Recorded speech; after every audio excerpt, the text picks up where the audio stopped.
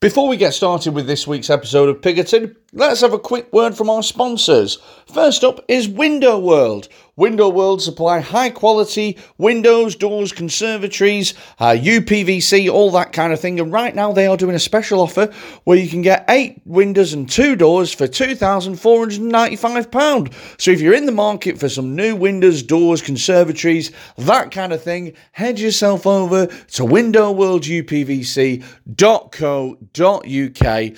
And for a limited time only, you can enter the discount code PIGOTED for an extra special discount. Our second sponsor of today's episode is Outliers Distillery. Outliers Distillery are the makers of Hooli, which is a gorgeous Manx white rum that goes well in rum and cokes and daiquiris and just about every other cocktail that uses rum. If you are a spirit drinker, if you like something a little bit different, and if you like something that will blow your socks off, head over to outlierDistillery.co.uk, enter the discount code PIGOTED, and you get yourself a 20% discount. And our final sponsor of the day is none other than Taylor's Toys. Taylor's Toys are a sex toy company that make high quality sex toys that won't fall apart after just a couple of uses. If you are in the market for a sex toy, then who isn't in the market for a sex toy? Look, it's Valentine's Day coming up. You want to spice things up in the bedroom?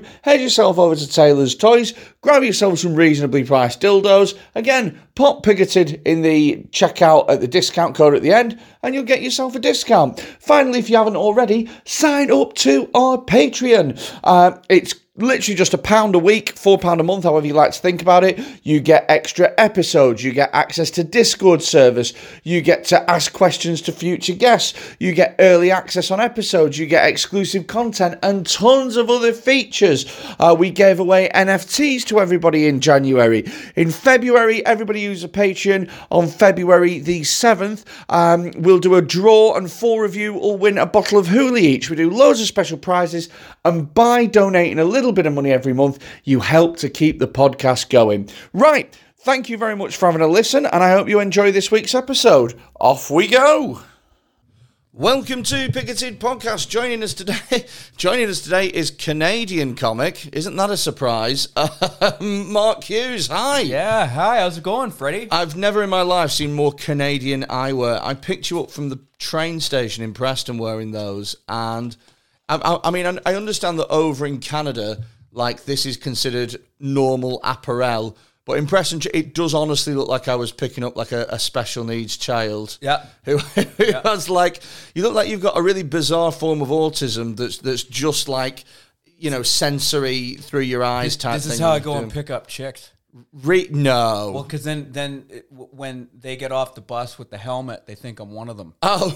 Right? Oh, mate. And we are 46 seconds in before we've said something potentially that will get both of us in trouble. That's all right. It's nice to meet you, pal. Yeah, man. How much were those out of it? Because they look like the kind of glasses that probably cost about 400 quid and protect you against 25 different, like, UV light. They're about 200 Canadian dollars. They are so about £12. Yeah, sweet. Yeah. Okay, Canadian nice. dollars are the Mexican peso of the Western world. Are you? Oh yeah, massively, Yeah. massively. Are you still thinking in dollars, or are you like thinking in pounds now? I still think in dollars, and I'm always doing an exchange rate. What, in your head? Yeah. Still? Yeah. Because I'm still my income is still in Canadian dollars. Really? Yeah, I have this online job that I get paid in. You have an online job? Yeah, What do you do online? Just answer emails for a company. Do you? That's it, yeah. That's fucking Yeah, brilliant. It's pretty good. So I get paid in Canadian dollars, but so anytime I make a purchase, I have to go, okay, and roughly speaking, a pound is about 1.7 Canadian dollars right now. Oh, wow. Yeah. So quite a lot then. Yeah. Shit, man. Oh, okay. Fair enough. So it's... I mean, is everything twice as expensive as back in Canada? No, or? if you do the exchange rate, so if something's £5 here, it's about 8. Yeah, it actually all works the same. So I haven't noticed anything. One thing, food is cheaper here though. Food's cheaper here. Yeah. Oh, okay. Yeah. What, like all food or just food in general? Food in general, it's cheaper. Even like McDonald's. Yeah, even after the exchange rate, it ends up being cheaper here. That's weird. One of the reasons is because in Canada, a lot of our ingredients are imported from the States. Oh, right. Yeah. Okay. And so you got to pay like, well, I would have thought, I mean, I don't know an awful lot about Canada. I haven't been before and I have no desire to go ever. You're not missing nothing. It not looks really. like a massive Centre Parks. That's what it is in my head. You don't know what Centre Parks is, do No, you? what's that? I'm special needs, remember? You got to translate. Well, if you were, ironically, you would have been to Centre Parks at some point. Centre Parks is sort of like a thing that middle-class families go to, where they get like a lodge in the woods, Right. and they get to, they're sort of on a compound, like, and they get to do activities, but they have to pay for the activities. The activities aren't factored into the price of their holiday. Right. And so there's like archery and like fucking, I don't know, like horse riding and shit like that, and like climbing things.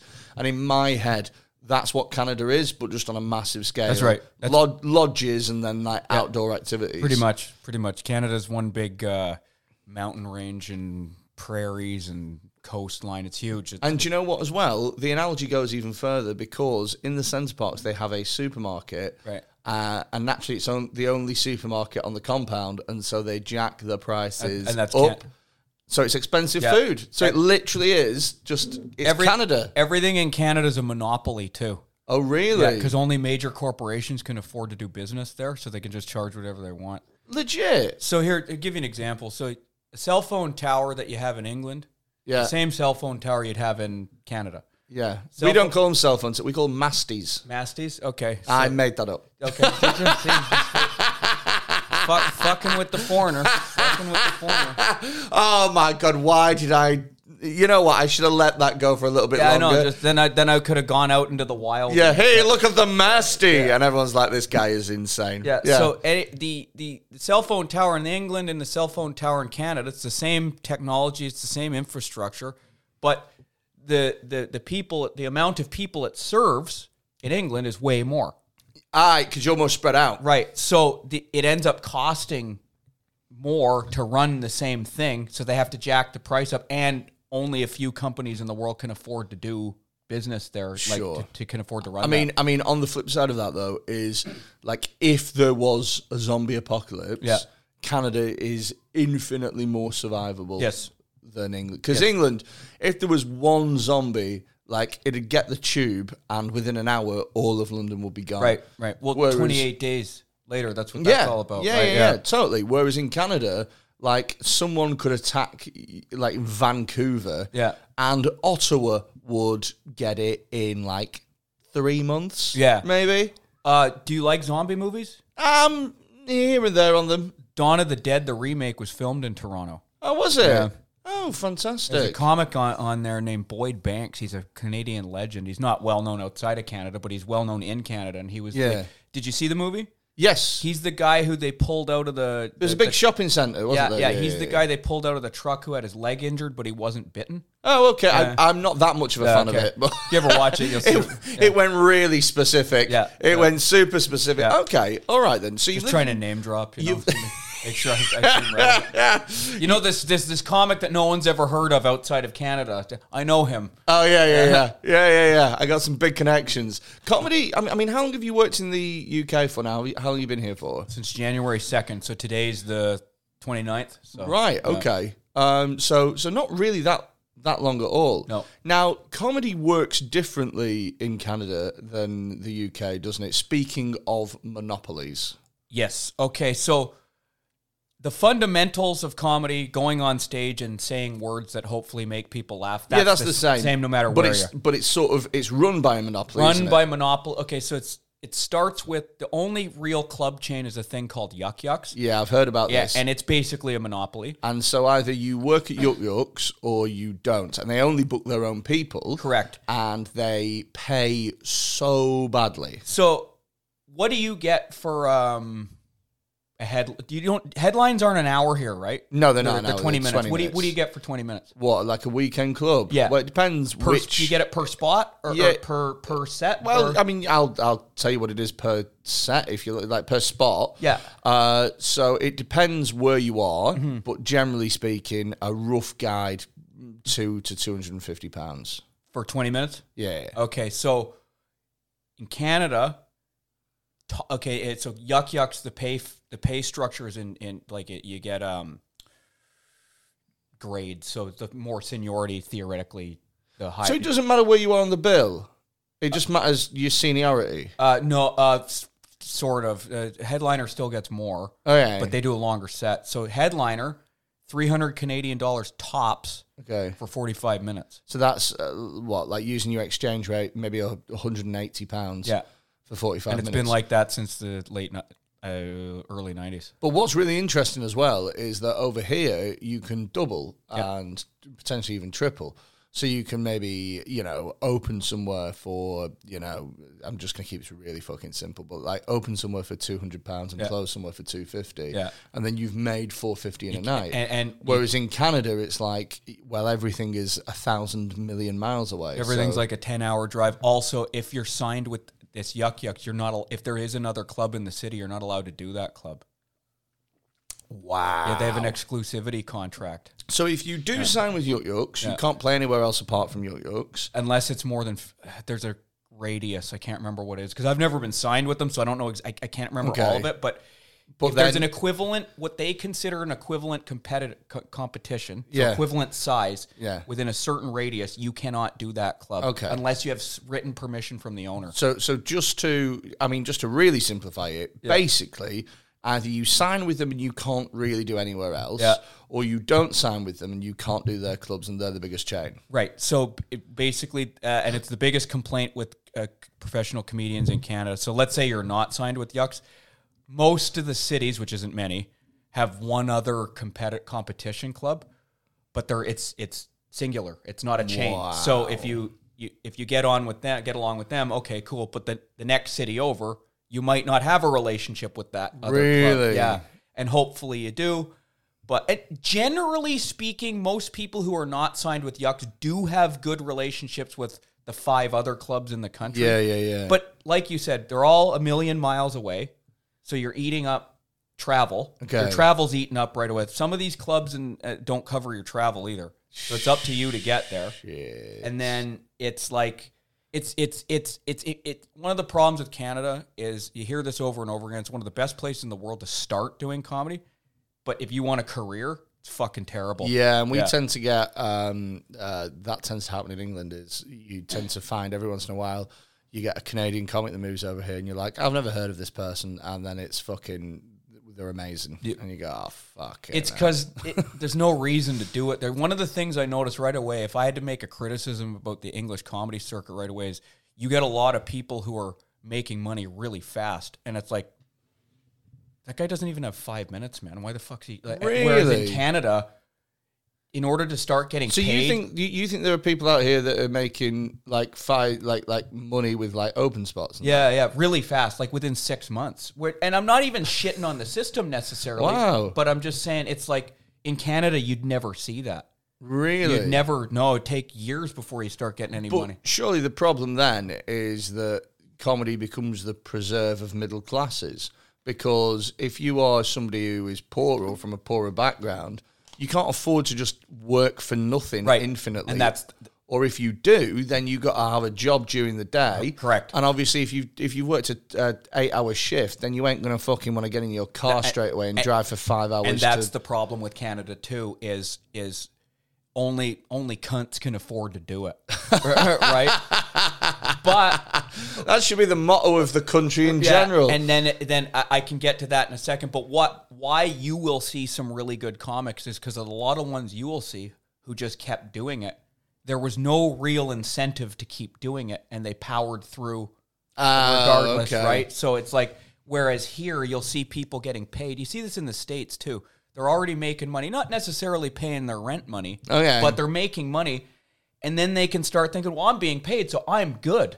It's like, I'm not even going to say you're bad, but you're not as good as you might think you are. Yeah, that's what I'm getting at. Okay, so it's an interesting sort of hierarchy over there. That's interesting. So how long are you going to be out here for then? Have you thought about that? 6 months for sure, because I signed my lease. Oh, and, really? Yeah, the statute of limitations in Canada expires then. So what's that? Sorry. Just the criminal charges I'm evading. Really? So some of those special needs kids talked. No. Oh, shit. No, I'm an Irish citizen, so I just, my dad's from Dublin. No So way. I got Irish. So what you wanted for things in Canada? No, I'm just kidding. Oh, right, Yeah, okay. yeah, I believe that Yeah. 100%. So there you go. Revenge. Yeah. He made fun of, he gave me a word that doesn't really exist, and I told him I'm a pedophile, and he's we're both a little gullible. Yeah. Both involved masties. Yeah. So That's what they call pedophiles in Canada.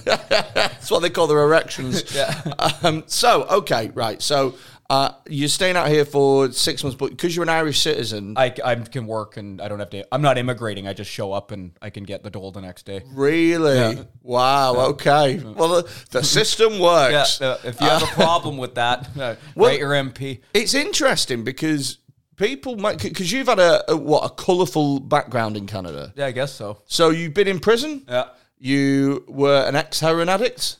Current heroin addict? No. No, I've been okay. clean 15 years. Really? No, actually, no. I No. do notice you have a lot of equipment here. And I So watched them punch in the alarm code, too. It's all insured as well. So don't, okay, cool. yeah, I'm not even I'll asked. sell it back to you for a smaller fee. I mean, I do. I'll also have a key as well, Right. and I keep that in my car. Yeah. So there you go. That's exactly the level of security. Yeah. I mean, if you are going to break in, can you at least steal that fucking couch? Because I've still not gotten rid of it, and it's blocking the door. Man, I don't know. I don't know if I could get any money for it. That's what the person I bought it off said. Well, after I spend all my money and I fucking fuck my life up again, I'll have a place to sleep. God. So here's the thing. I've spoken to heroin addicts before, and I've always been curious. I mean, I've taken drugs. I've taken drugs in the past. I've taken drugs. He's in tried the them past. once or twice. I've never taken heroin's one of the ones that I've never taken. Yeah. It's always And the one no one's taken. It's no, funny. because it's the one that, generally speaking, the consequences feel like the worst. Yeah. Do you know what I mean? So with Coke or something like that, I feel like you have to really sort of lean into it. Like you have to really sort of be involved in it in a couple of months, and then you're like, oh, I appear to have developed a habit. Right. You know what I mean? Yeah. I really need to knock this on the head, and that will involve some serious discipline on my part. Whereas with heroin, it feels like the kind of thing where you try it once, and then you go, I appear to be hooked for life, and the only way to not do this again is to board myself in a room for 3 weeks. Basically, train spotting. Right. I think that train spotting, it came out at a time when I was probably just old enough to watch it. Right. And ever since then, I've gone, that's the one that I don't want to... What's interesting is in all my years being in recovery, I've seen cocaine ruin more lives than heroin.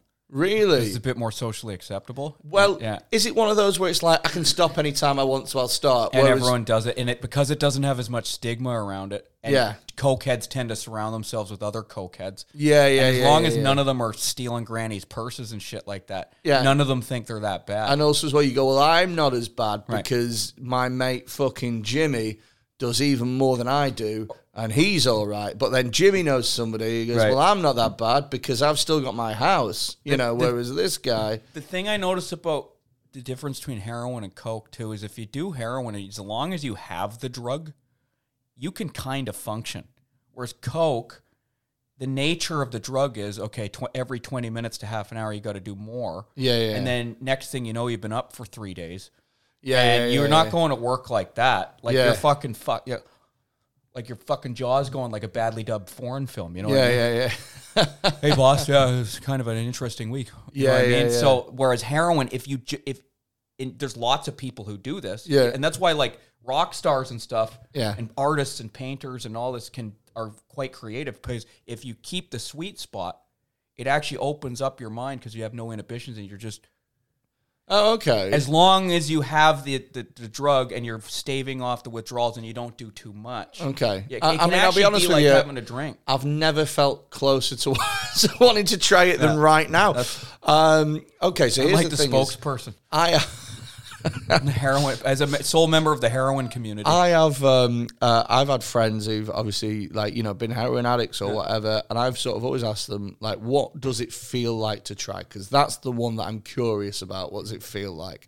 And they've all sort of said it's fucking amazing. Right. It's nothing comes close. Right. Nothing is anywhere near as good. Right.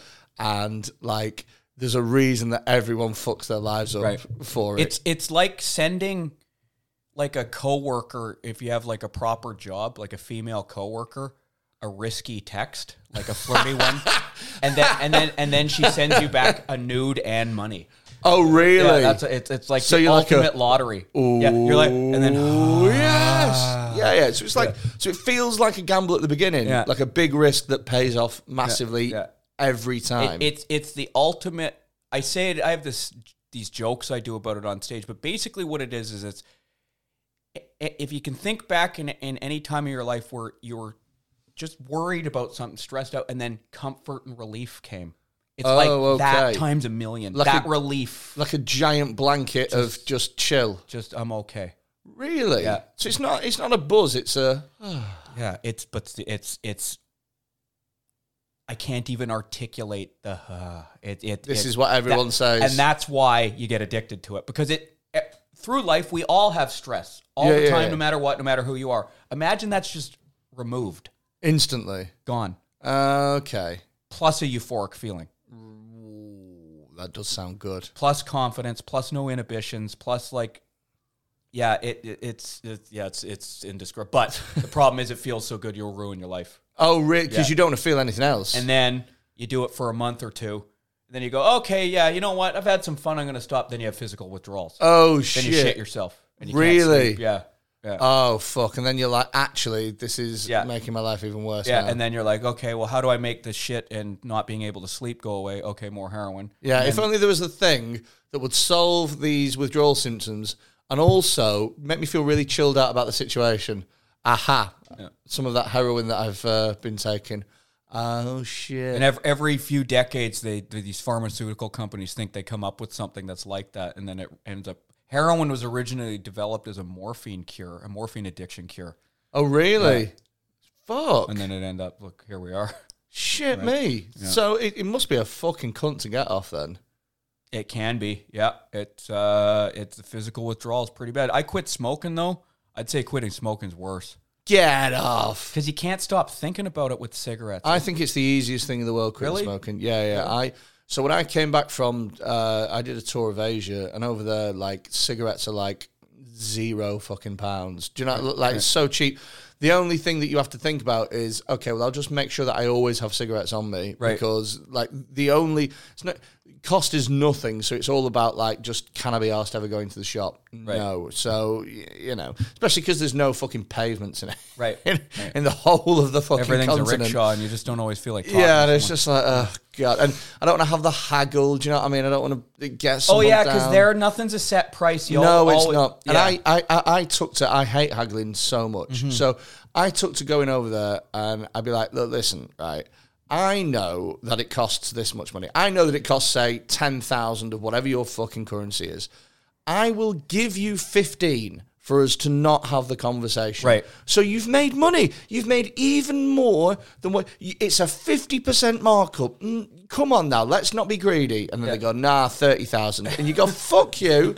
I'll go to the next person because there are millions of you. And I know that one of you... I just resent having to have this stupid conversation.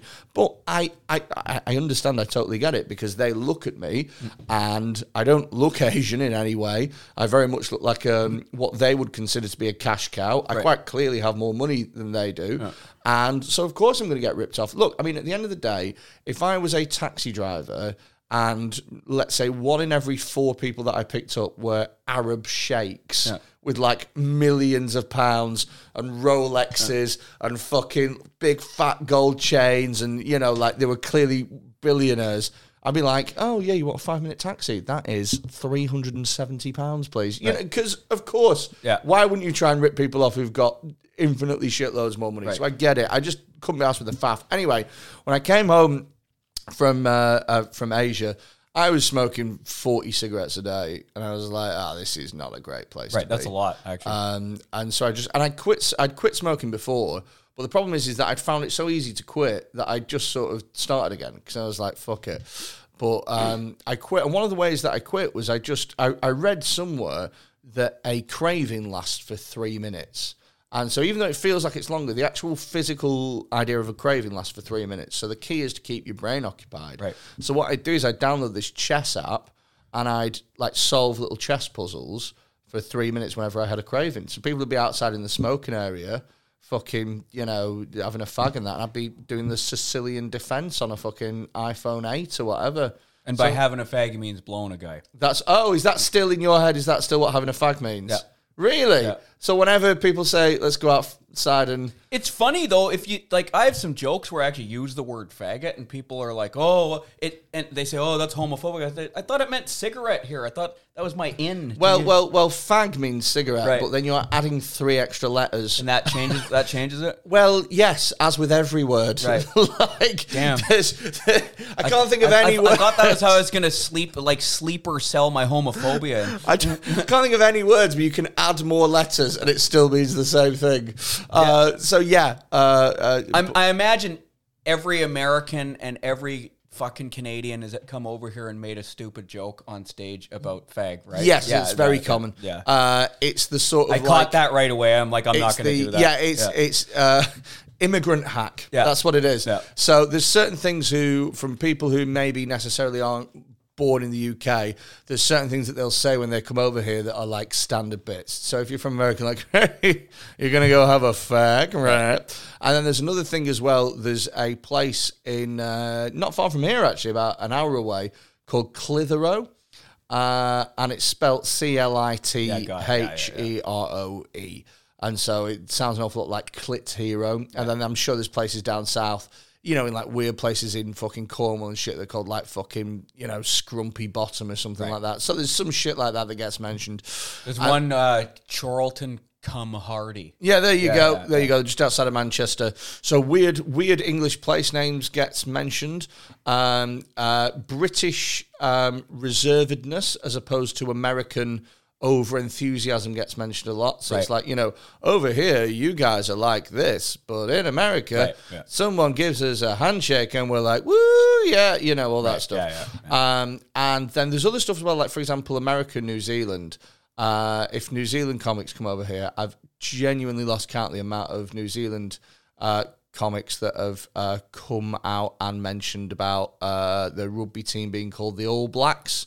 And the soccer team is called good God. The football team is called the All Whites, I think. And then they have something, the All Cocks as well as something. It's like, it's really like, yes, you know, like, but the thing is the audiences haven't necessarily heard That's it. true. So audiences are like, oh, this is great. It's funny and I'm learning. But comics go, oh, they're doing that. I've just come over here, set. Do you know what I mean? Yeah.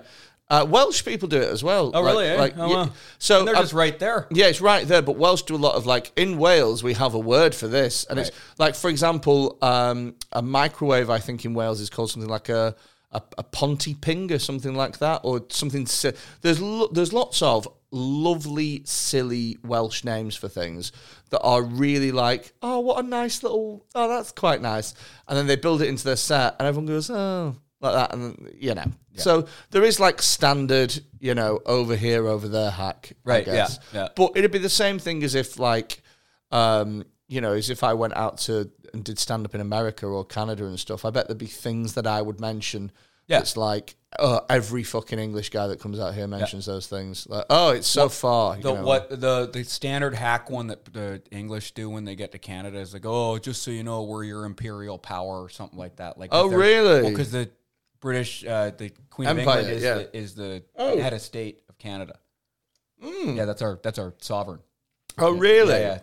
We're still a Commonwealth country in Canada, right? So the English will come over. They go, "Oh, look, I'm your leader." Some variation. Oh, okay. Yeah. God, that sounds dreadful.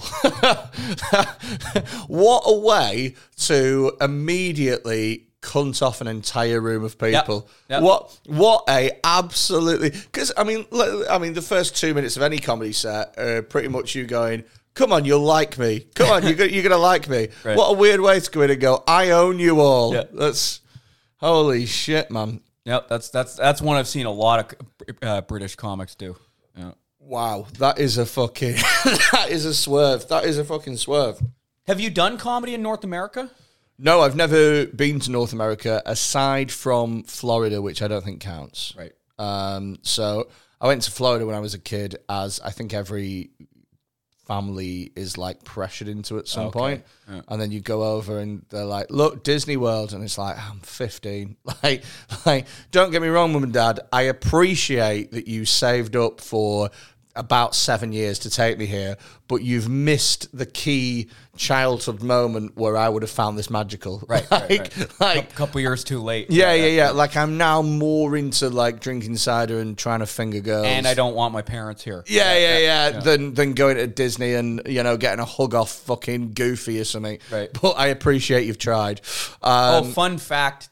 Is back to prison just for a second. In Canadian prisons, the word goof is a bad word to call someone. Oh, it's what, like a racial slur? Not necessarily racial. It's sort of an undefined thing that could mean sex offender, could mean like child rapist, could mean police informant, could mean thief, like prison thief. Oh, so it's like you rats. Yeah. But like it's pedo rats. Sort of, but it's very flexible. Oh, really? Yeah. So you don't need to be a rapist for me to call you a goof. Oh, okay. But if I call you a goof and you don't do anything, then you are a goof. Wow. Yeah. So you've been in prison. Yeah. How long have you been in prison for? Last time I was in for 7 years. Whoa, that's a long time. But I was in since I was a kid.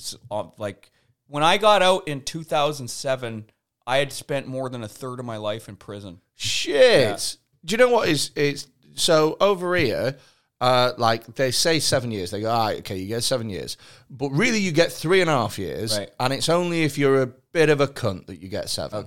So 7 means you'll do 3.5, right. But you might do 7 if you're a prick about it. So I was serving a 9-year sentence, and I did 7 of the 9. Oh, before they went, you're not a prick anymore. I got a parole, yeah, and I fucked up. Well, I'd gotten a parole before, and I robbed a bank, and then you robbed a bank, yeah, and I got sent back. Yeah, so. Yeah, I've done a couple things before comedy. I've had So you robbed a bank. Yeah. So right, okay. Yeah. I want to know everything about this because I've watched bank robbing films before. Yeah. Mine didn't look anything like that, but it was aggressive panhandling. You know what I mean? Aggressive panhandling. Yeah. So what's aggressive panhandling is a term in Canada. You have it guaranteed. You have the thing here. It's when a panhandler is just like aggressive. Oh, okay. Yeah, so I'm making fun of the bank robbery. It was so lame and stupid. I'm with you. I've heard the term panhandling before. But aggressive panhandling is like, no, give me the money. No, give it. You must have them over here where they won't take no for an answer. Yes, I know exactly what you mean. Like, okay. Yeah. I know what you mean. I pestered the woman until she gave me money. Really? What, in the bank? So I just walked in. I was all fucked up on... Because I think, as far as I'm concerned, that if you manage to pester a bank clerk into giving you money... It's her fault. It's her fault. Victim blame. Yeah. No. 100% she should be sacked. In fact, if anything, 7 years prison for her for being a weak bitch this situation. Because if you went there and went... Prison will toughen her up. Give us some money. And she went, nah. And you went... Just go on. Yeah. And she went, no, I'm not giving you any money. No. And she went, go do it. Go on, do it. And you, all right, then, okay. That's her fault. It was even weaker than that. So I was just fucked up, and I ran out of money. So I got on a bus, and I went to the bank, and I leaned across the counter, and I said, this is a robbery. Give me $1,500. And I didn't actually get any money, though, because I was fucked up, and they gave me what's called a die pack. So it's a wad of money with a little thing inside it. So and when then you walk out, pink smoke starts coming out. Yeah, and it's to signal. Well, you get covered in dye, and it draws attention because there's smoke billowing out. Yeah. So it's hard to get away because you're essentially a walking fucking. Yeah. You know. Yeah. So I did end up getting away that day, but like I said, I was so fucked up. On heroin and cocaine, I'd been doing speedballs. It's a mix of coke and heroin in a shot. That I didn't go in with a disguise or anything like that. And then the next day, so you went in just like not even wearing those glasses. No, not even. I wasn't even as good, as slick as that. Incredible. No? Yeah. And then the next day, the police came to the halfway house I was living in at the time and arrested me. That's amazing. Yeah. I can only imagine the policeman at the station who was like, "Hey, Officer, fucking Canadian surname. What's a common Canadian surname? Smith. Hey, Officer Smith." Would you like the single easiest case of your career? the literal open net of bank robberies. There's this fucking idiot who has robbed a bank by demanding some money and nothing else. That's his face, and he's covered in paint, and we know where he lives. So go around and get him. The worst thing I did was I didn't even say please. That was it. That was as aggressive as it got. That gave you an extra 2 years. Yeah. I just thought of something. That you asked what a common Canadian last name would be. These days it'd be like Wong or Singh. Oh, really? Yeah. Is there a lot of immigration in So where Canada? I'm from in Canada, Vancouver, it's I think the last time they did a census, it's over 40% Chinese. Do you know what? That makes sense to me because if you live in a country like China or India that is very packed, and then you might want to go to somewhere that's very stretched out. You just said something racist. India packed. Oh, fucking hell. You made a reach with that one. I thought for a minute. I didn't know it was this kind of podcast. Occasionally. Yeah. No, it's not. It's not. Disclaimer. No. It is not. YouTube, it's not. Yeah, I've got a career to throw away, so I don't want to. Please don't cancel me. I don't want to be in fucking Yucks making $150 for 45 minutes. No chance. Is that common here? Do comedians actually get canceled here? When I say canceled, I mean they actually can't work anymore. So I would say yes, but other people would say no. Okay. So there is debate about that at the moment. I would personally say yes, it is absolutely a thing, and then other comics would say no, it isn't a thing. And I think it depends.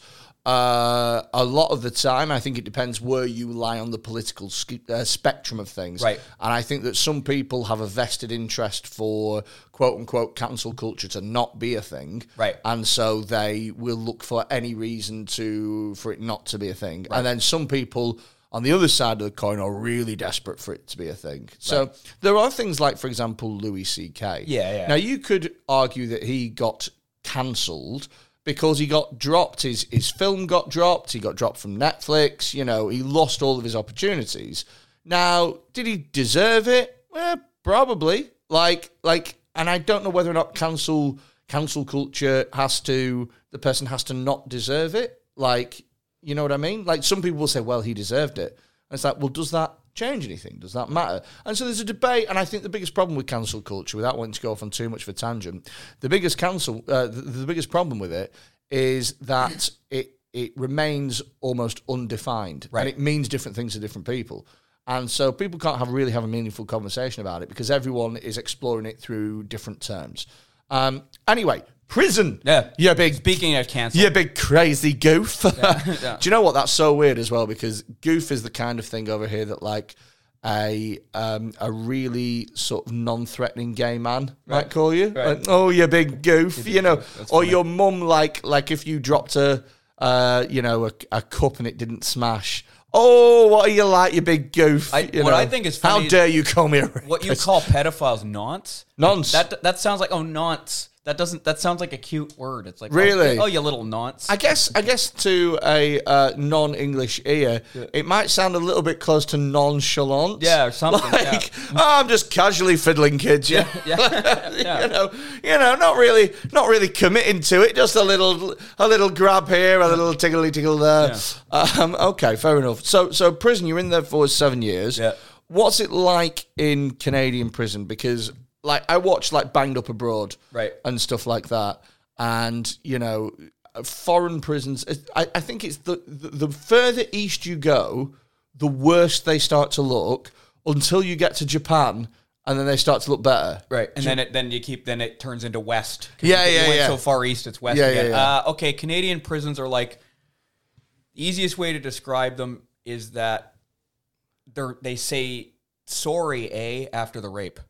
Oh wow! So it's polite bummage. Yeah. Shit. Sorry. Hey. And, so and then the shivs are made out of moose antlers and stuff. Do you know what's really interesting is so I've watched loads of prison things over here, and people go the whole being bummed in the showers thing is not. That's bullshit. Yeah, that's bullshit. No one does. That's the first thing I get asked all the time is it's so insulting too. They go, "Were you raped?"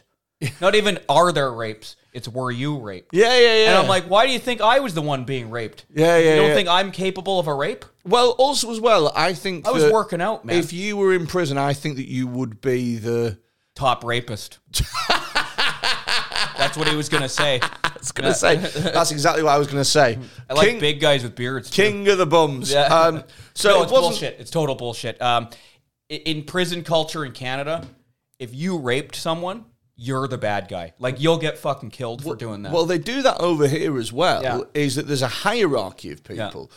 So at the bottom of the ladder, there are like rapists and child molesters Yeah. and stuff like that.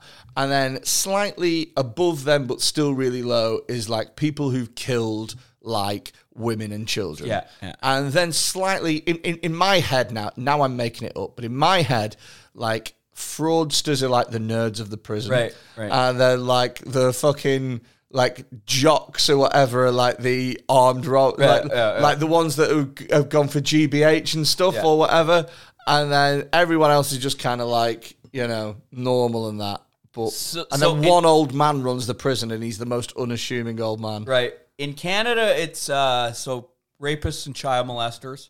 Then slightly above them, rapists and child molesters, informants, ex-cops, things like that. They're all kind of down at the bottom. Slightly above them is domestic violence or killing women. Oh, right. Okay. And then after that, this offense itself isn't really a bother. That's not what determines your social credit in prison. It's more how you conduct yourself or if you can get drugs. Oh, really? And by the way, just like in comedy, like where people will work with fucking scumbags if they have spots. Yeah. In prison, you can be the biggest child molester, but if you can bring heroin, in, those kids all made it up. It's all bullshit. I mean, yes, he's a pedo, but some of the stuff that he brings in is super. Yeah, like it's something about that pedo. It makes it the heroin so much better. Each to their own. Yeah. Each to their own as far as I'm concerned, because that smack that he brings in is superb. Yeah. Is it like that here in comedy too? Like in Canada, because there's so few bookers, people will overlook the most fucking unethical scumbag behavior to work to get the like $50 spot. Is it like, or will people blacklist people who act like shit? Bookers, I mean, more than comics. Ooh, that's a tricky question. Right. That's a really tough question, actually.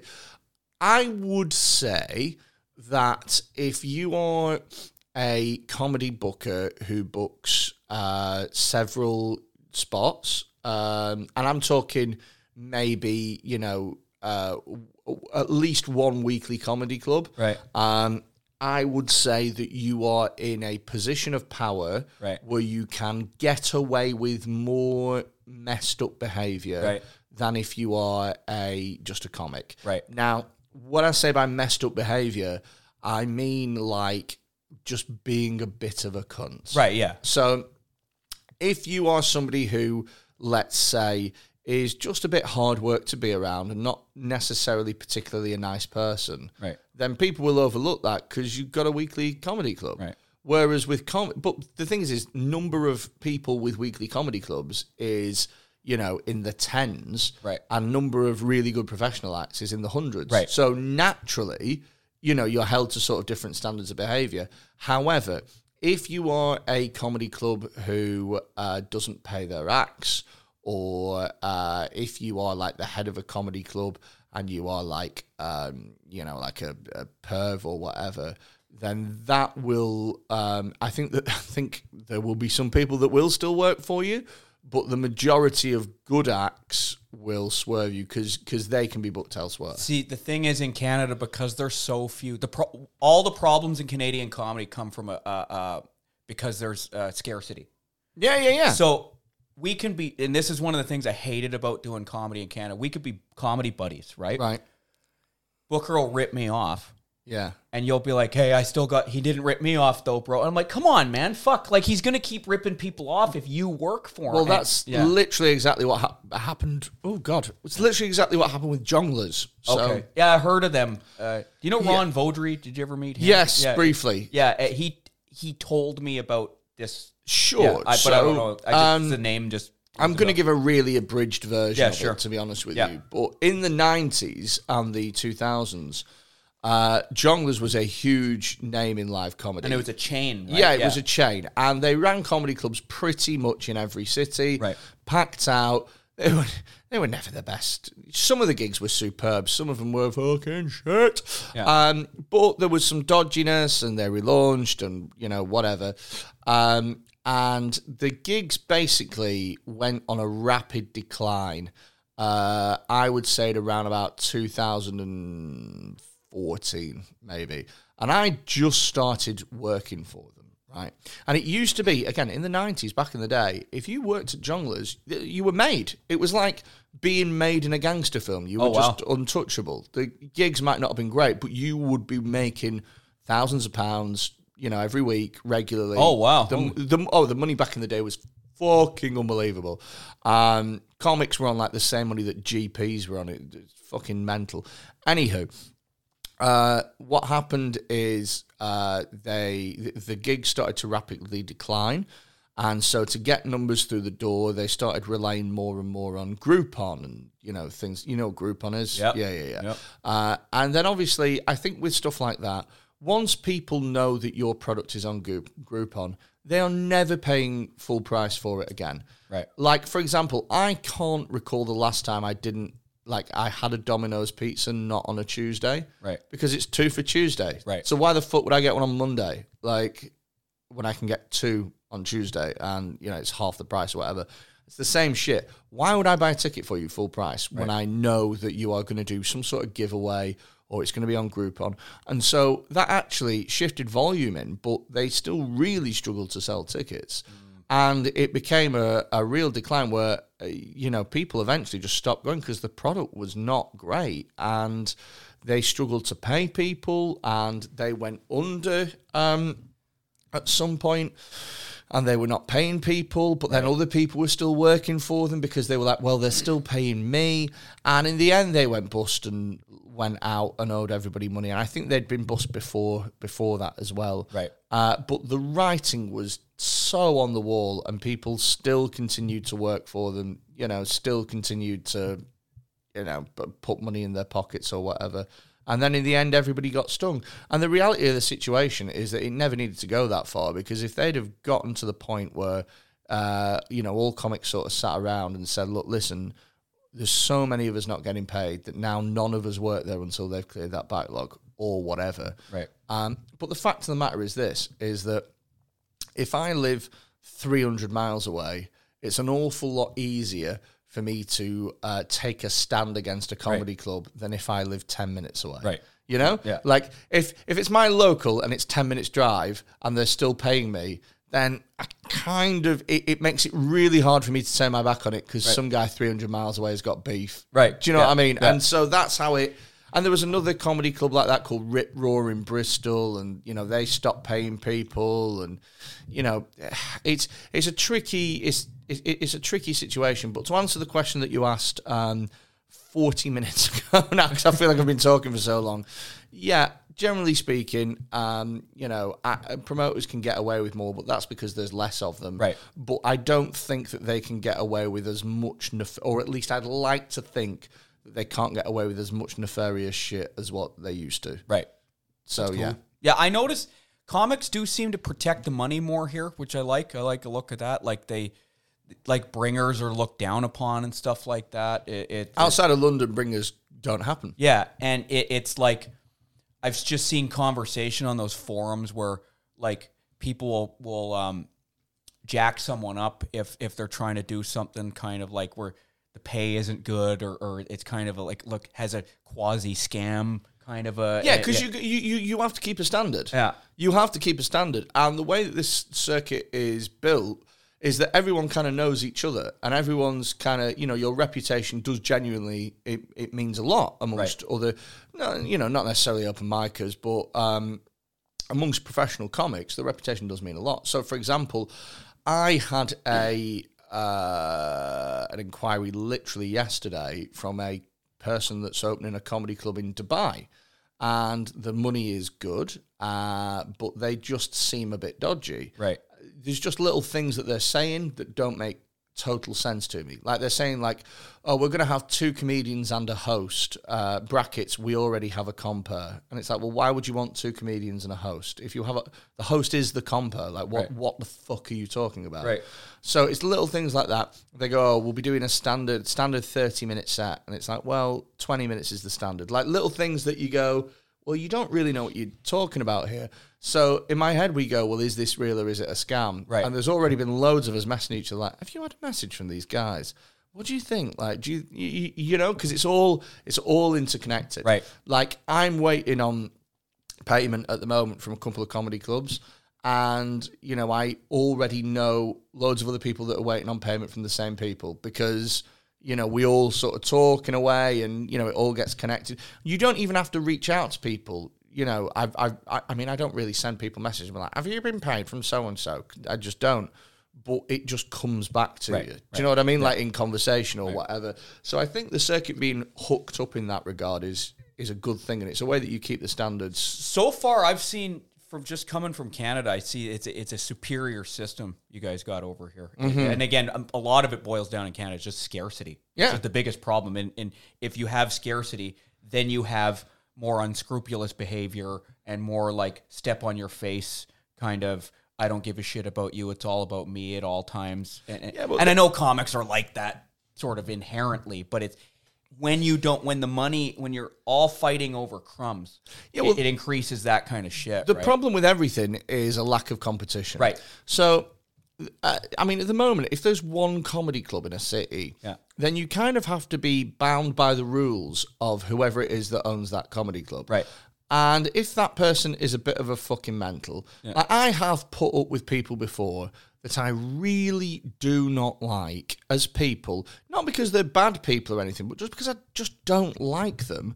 But I've had to be really nice and put up with the fucking shit because they run a gig that I really want to play. And for whatever reason, they're in a position of power.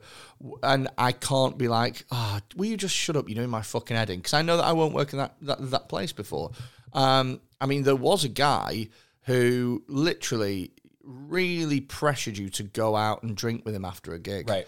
And I want to go home. Do you know what I mean? I don't want to fucking drink with you in a sad pub somewhere. But I used to go out and have a drink and stuff, and I like having a drink and shit, and especially if the older acts on were out as well, it didn't make it too bad. But if it was just you and him, it was like, oh dear God, it's like you're staying out and drinking. And I remember I was like, nah, man, I gotta get home. And at the time, like it sounds so daft, but like my dog was ill, and so I like wanted to like get back early and sort of be with my dog and that because I had to look after him during the day. And you could say that he was like, oh, right, okay, whatever. And then I didn't play the club again for 18 months. Right. And I was like, oh, okay. Like I'd gone from having like four gigs in there a year to not playing in a year and a half. I'm like, oh, okay, I know what happened. I didn't go out when you wanted to have a drink. And there's loads of stories. Maybe it was different. Maybe I'm remembering it wrong and I had a really bad gig. I doubt that, but, whatever.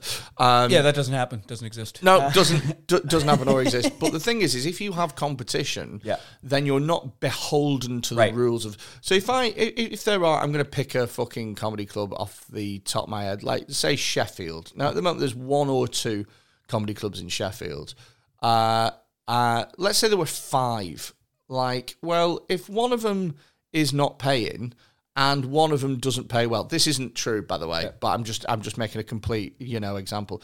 If one of them doesn't pay well, then you can just choose to not do it. And if one of them doesn't pay their acts on time, you can just choose to not do it because there's another 3 that are there. And what will happen is all the best acts will choose to do those 3 and they'll get better.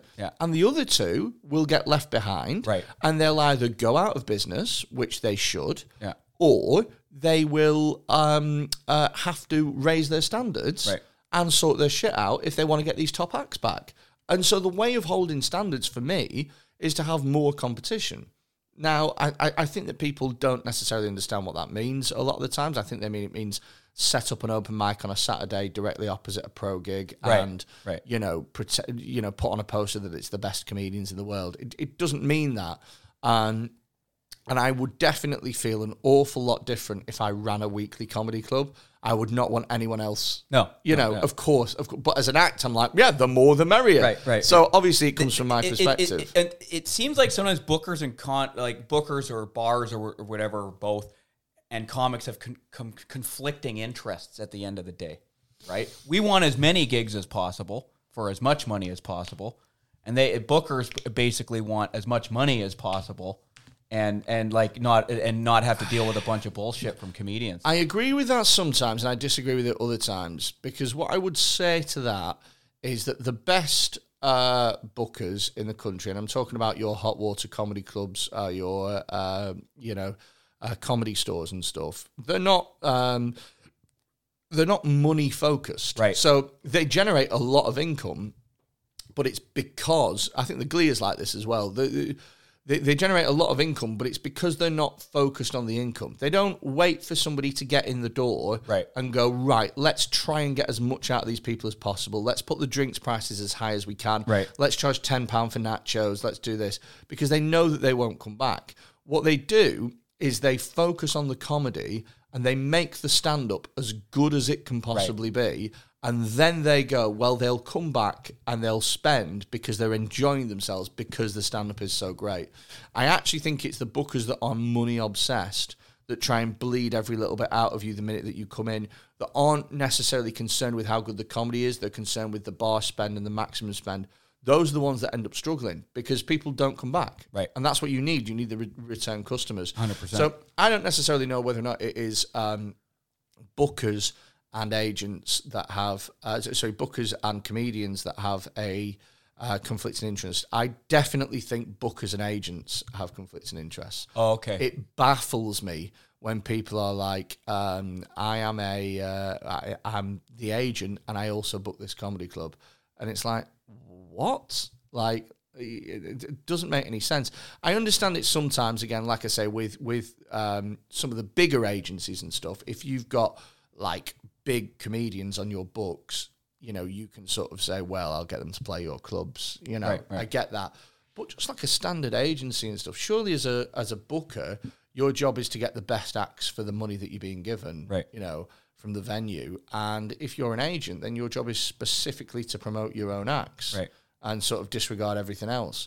And so how can you do those two things properly? Either you're going to book a gig and just put your own acts in because that's you being an agent, right? Or you're going to disregard them and book appropriately. That's you being a booker. But then you're actually you're fucking your So roster. how do you fucking work for that? I don't know, man. See, I guess because the thing is in Canada we don't have agents really. Really? Yuck Yucks is it pretty much. And any agency. And people will argue with me, if any Canadians are watching this, they're going to be like, no, there's agencies. They're more acting agencies that sometimes will get you a stand-up gig. Okay. Yeah, but it's not. They're not comedy agents, right? Okay. There's not enough gigs to do it. Like, if you tried to open up shop as an agent, you wouldn't make any money. There's just not enough gigs to do it, right? Really? Yeah, it's just not. Holy shit. Yeah, man. Like, what a comedian in Canada, Byron Bertram, has a joke where he goes, what's an agent going to do? 50% of the drink ticket? Yeah, you know what I mean? Yeah. There's just not enough money, and people half a pint. Yeah. And people will get ideas every few years. They'll be like, "No, I'm going to start an agency, and I'm going to make it work," and then it never does. Yeah, I think with sometimes there's a lot of reasons why things don't exist, and it's not because no one hasn't thought of them. It's because everyone who knows that it's not a great idea. Anytime I would try and run a show anywhere in Canada, and there wasn't already one in that town, for example, I'd always be like, why isn't there one in this town? And then you realize it's because it can't be done. Yeah. It's not because no one tried, right? Yeah. Like, nothing new under the sun. I'm not a visionary, right? So, but I like comedy here so far. It's interesting. It's I like that there's an actual circuit. I like that there's an actual infrastructure. Yeah. The comics are nicer. How does it compare to prison? Less sex. Because I bet that there's a hierarchy in prison. Yeah. There's very similar in some ways. Like I haven't been here long enough to totally figure it out, but in Canada, there is a hierarchy. Yeah. And definitely not based on funny. Really? Yeah, no. It's based on like social fucking. It's very strange. Not always easy to figure out what the metric is. I can't. It definitely middle class though. That thing you said way earlier in the interview, it's definitely based on that. And I've heard. Well, that's the same thing over here. Oh, really? So what I've heard on podcasts, UK podcasts, particularly the ones coming out of London, is. Do you know Leo Kearse? Yeah, I know Leo. Yeah, so he was on a podcast. He was meant to come on this. Yeah, I like him. COVID. I've never met him, but I like what he does, right? Yeah. I like him as a person. To be honest, he's a divisive figure, and there's a lot of people that don't like him. If you don't, then that's fair enough. But I mean, I think he's a I think he's a really good comedian. In Canada, I have a similar reputation. Oh right, you're the Canadian Leo Kearse. Sort of, yeah. Not that's more great. fuckable, but don't know about that. well, from men. Okay. So he was saying that one of the problems that, particularly coming out of London, is that you have these Oxford and Cambridge educated cunts who tend to be the gatekeepers for the cultural gatekeepers, and then unless you're one of them, like they kind of won't let you in their little club, or they will come after you if you talk if you're not. Canada is like most of the comics doing anything there are kind of like that.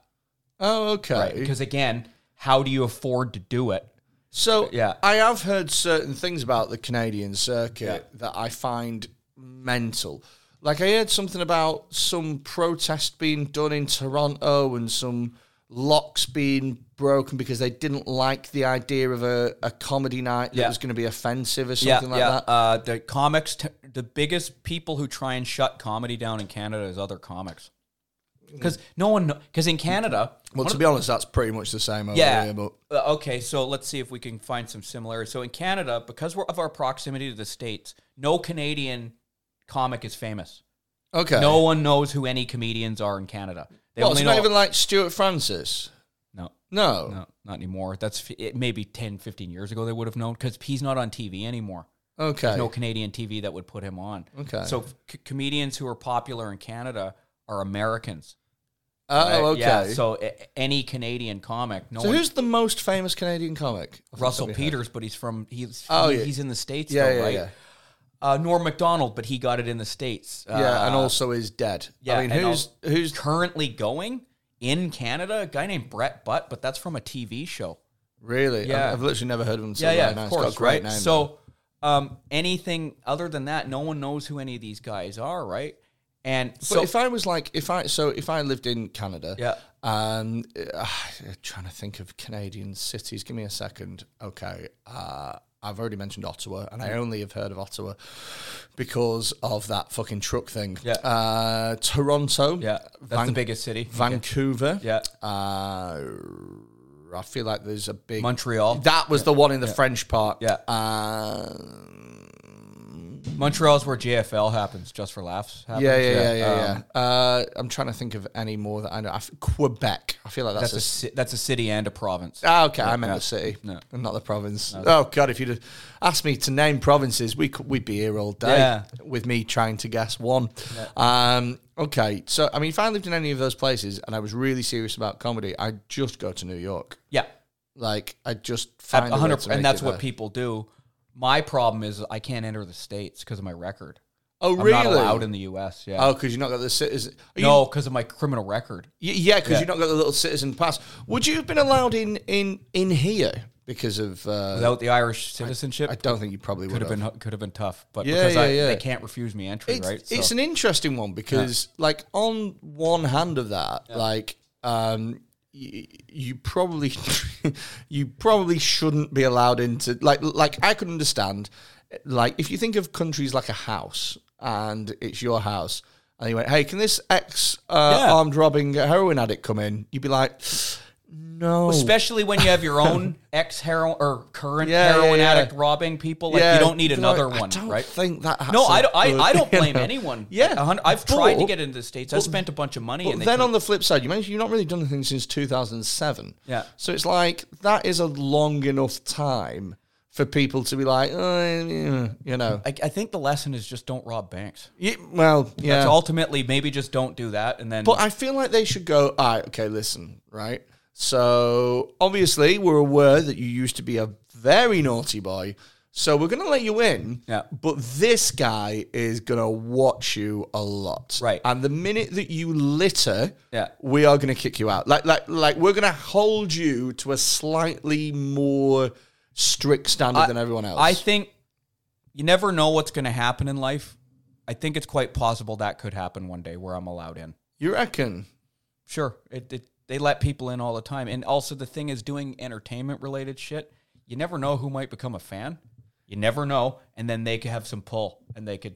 Because the thing is, the thing that the law that prevents me from entering the States, it's not like a judge or anything needs to overturn. It's administrative, Yeah. and it's just bureaucrats. Yeah.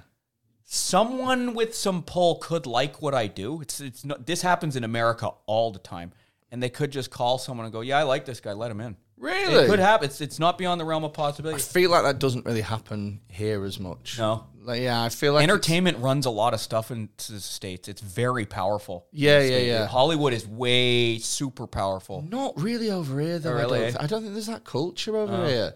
No. You have stars and stuff here, though. You have like celebrities here. Oh, We don't really have celebrities in Canada. Not really. Really? It's because the problem is we're so close to the States.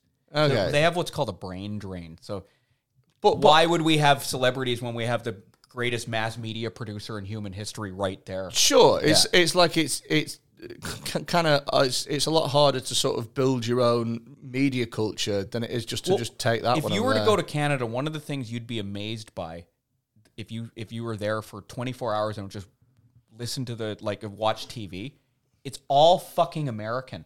Really, And you notice it when you come here, is all of a sudden it's not all American. That's you guys have mental. your own media, whereas Canada has little Mickey Mouse rinky-dink media, and then it's overpowered by American. Like, they just feed in American TV and shit. that's so weird. Yeah. I mean, especially over here when every region has its own regional news.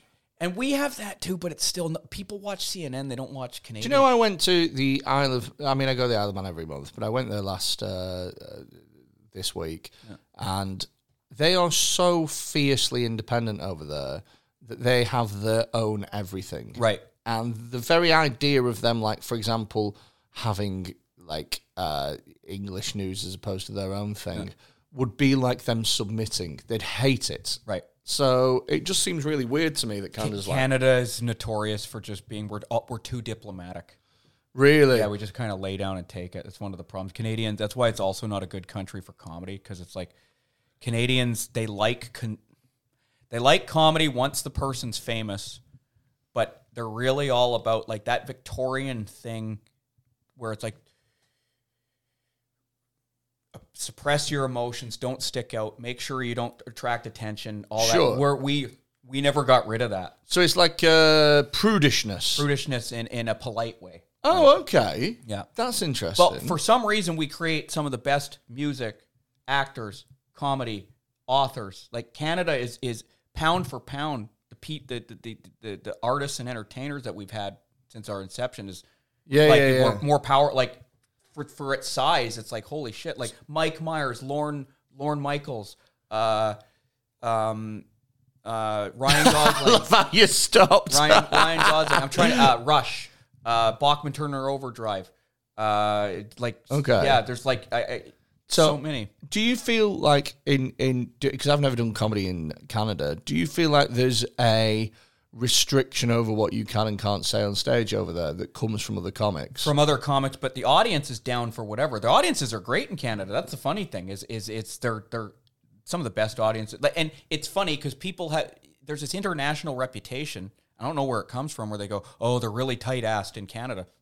No, not my experience. Really? Yeah, but comics there, for some reason, are fucking just, they're really weird about, they and I think it's back to the scarcity thing, because I think ultimately, if I get rid of you, or tell everyone he's racist, or he's whatever, or he sucks, or he bombed, or he whatever, that opens up spots for me. I think ultimately that's where it comes from. Oh, really? Yeah. And they're not necessarily thinking that way, but there's a lot of jealousy. There's a lot of insecurity. And I know that's everywhere. I know that's not unique to Canada.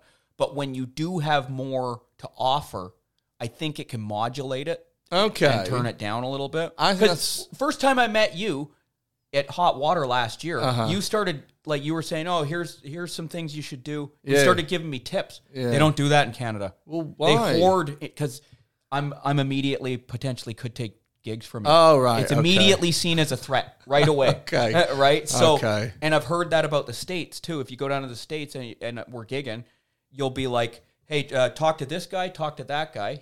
This guy runs gigs. Talk to this guy. Canada. No way.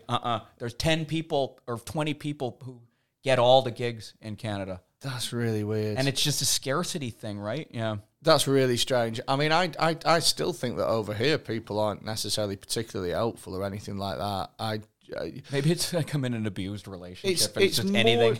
It's more like, I mean, I find sometimes more with like YouTube culture. Yeah. Oh my God, they're incredibly fucking helpful. It's, you know, you share this and I'll share that, and you cross promote. I'll come on your channel, you come on my channel. Well, the whole thing is necessitated on that. I mean, they've been brought up with this idea that everybody has to come up together. Do you know what I mean? Like a rising tide raises all ships, as it were. Right. I don't think UK comics have the same sort of thing, and I don't think that people are. I don't think they're ready to sort of share their contacts, like their intimate contacts. Like if they had the fucking phone number for the guy that books live at the Apollo, they wouldn't be like, "Hey, nice to meet you." Yeah, write that down. Do you know what I mean? But I don't know, man. I don't know. It's interesting though. It's interesting the differences that you've sort of picked out between UK and America, and maybe Canada. Canada. Quite a bit, because that's the other thing. Canada and America is quite a bit different when it comes to comedy. Now, I've never done comedy in the States, but I know a lot of Americans, and they tell me, like I know a lot of Canadians who left Canada. I heard that when you start, because I've never done comedy in America, but I would love to. One of my dreams is to do comedy in New York. Because that's where all my favourite comedians are from. Right. And I'd quite like to do The Cellar and Caroline's and stuff because that's where I've seen all of my heroes do comedy. But I've never done it because, number one, I don't really have the contacts. And number two, because it's such an eminently achievable dream, just book a flight to New York. I've just never bothered. Do you know what I mean? Yeah. It feels like if my dream was like climb a mountain or something, then I'd at least train because I know that I have to You'd have to take some preliminary steps to do it. Yeah, but with this, it's like just book a flight. Yeah. You know what I mean? It's a few £100s. You could do it now, but it's like, you know, because it's so easy, I've never done it. Right. But yeah, I wouldn't know who to contact over there. But I've heard anecdotally from comics that come over here and things, I've heard that like it's common when they start that they'll do a 3-minute spot to start. Yeah. That's insane. Or pay-to-play shows, too. Someone even said 90 seconds is what they get, like Laugh Factory or something.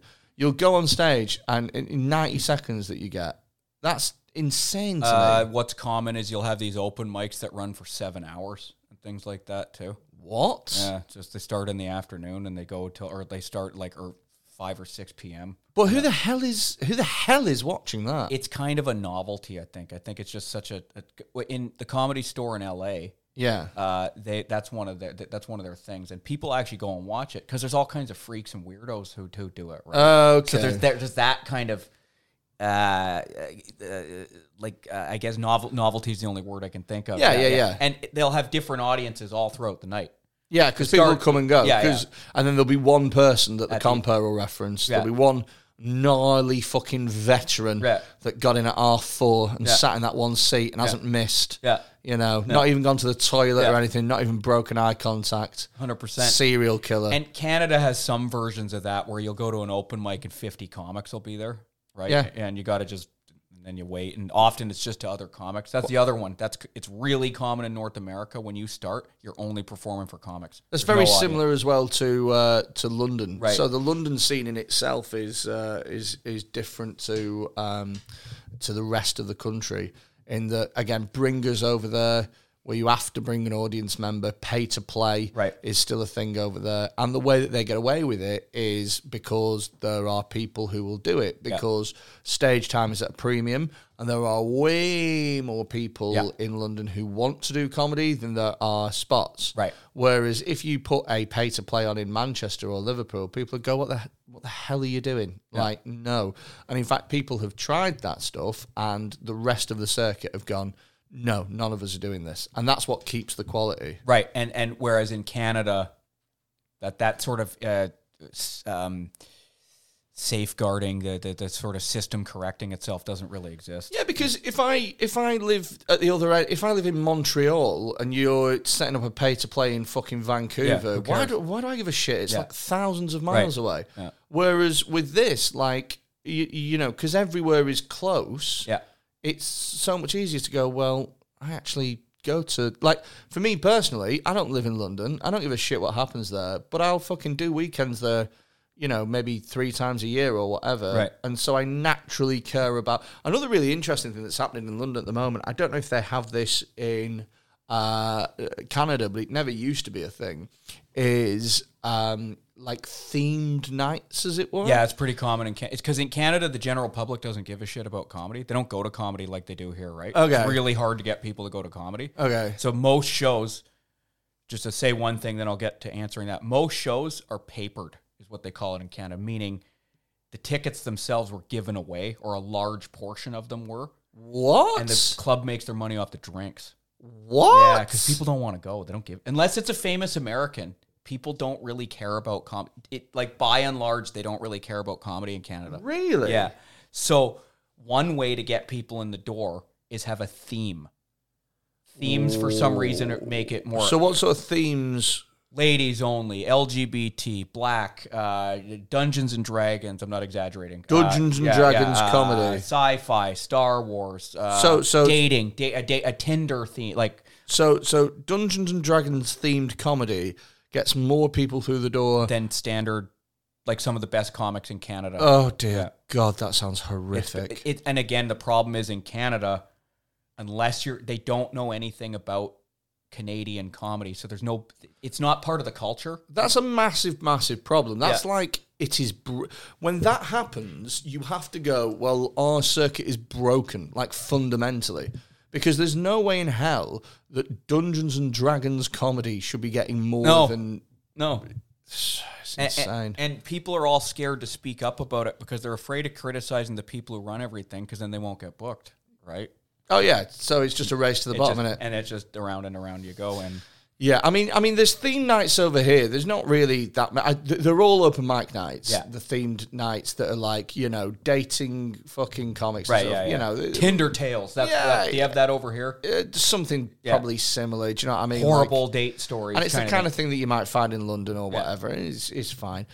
One thing that they do have that I find really interesting, specifically in London, is they have nights that are specifically billed as safe spaces. Yeah, that's sort of common in Canada. So they have one particularly that I'm thinking of off the top of my head called Quantum Leopard, which is billed as this safe space, all-inclusive, and you get a list of things, you know, no transphobia, no sexism, racism, ableism, fucking punching down. Do you know what I mean? Like, there's some stuff, like, don't be racist. It's like, well, yeah, I know. Do you know what I mean? Like, but that's subjective, though. Like, what's racist in a joke? Well, yeah. Well, the thing is it's like, I'm not going to go on there and deliberately provocate people through racism. 100%. Of course, I'm not going to do that. But stuff like no punching down. It's like, what the hell does that even? That's the problem. Who gets to decide if I'm punching down or punching up? Like, do you know? Like what are we? Like, it just seems like a weird system. I've seen people say. On the internet and people even involved in comedy say, if you even mention, for example, trans people in the joke, you don't have a right to. Yeah, You're not even allowed to mention the subject of, even if it's about to be a pro, like, Sure. Oh my God, I love trans people so much. You're not allowed to talk about it. That would be my 3 opening jokes. There you go.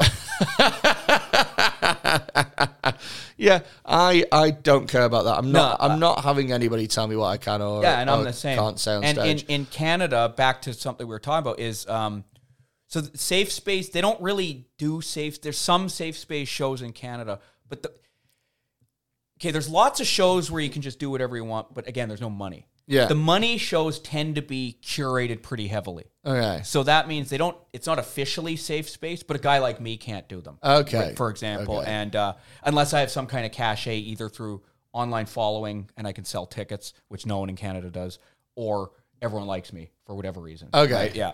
But in Canada, they tend to not, like, I've seen your act. You would be considered too edgy for Canada. Okay. For the I most think you part. have seen I think you've seen me do I've seen enough. new material. A couple things and all. Oh, check me out online. Even if it's Oh, new, like that, is it? I've seen you do. I've seen you MC and do some bits.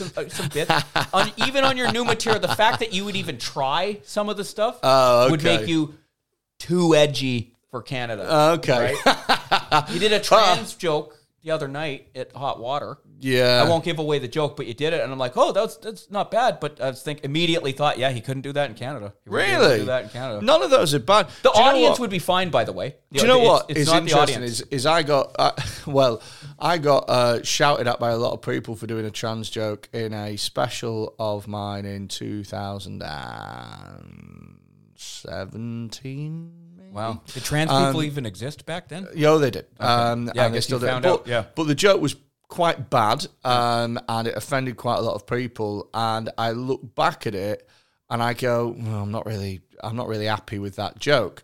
But that doesn't mean that I don't regret saying it, because even though I wouldn't do it now, the reason that I wouldn't do it now is because I look at it and I go, that's lazy and I can do better. Right. But the fact of the matter is that in order for me to get to the point where I can do better, I need to be able to do that stuff that's not great. So I need to be able to try something and then fail. Yeah. And then try something and get it half right. Yeah.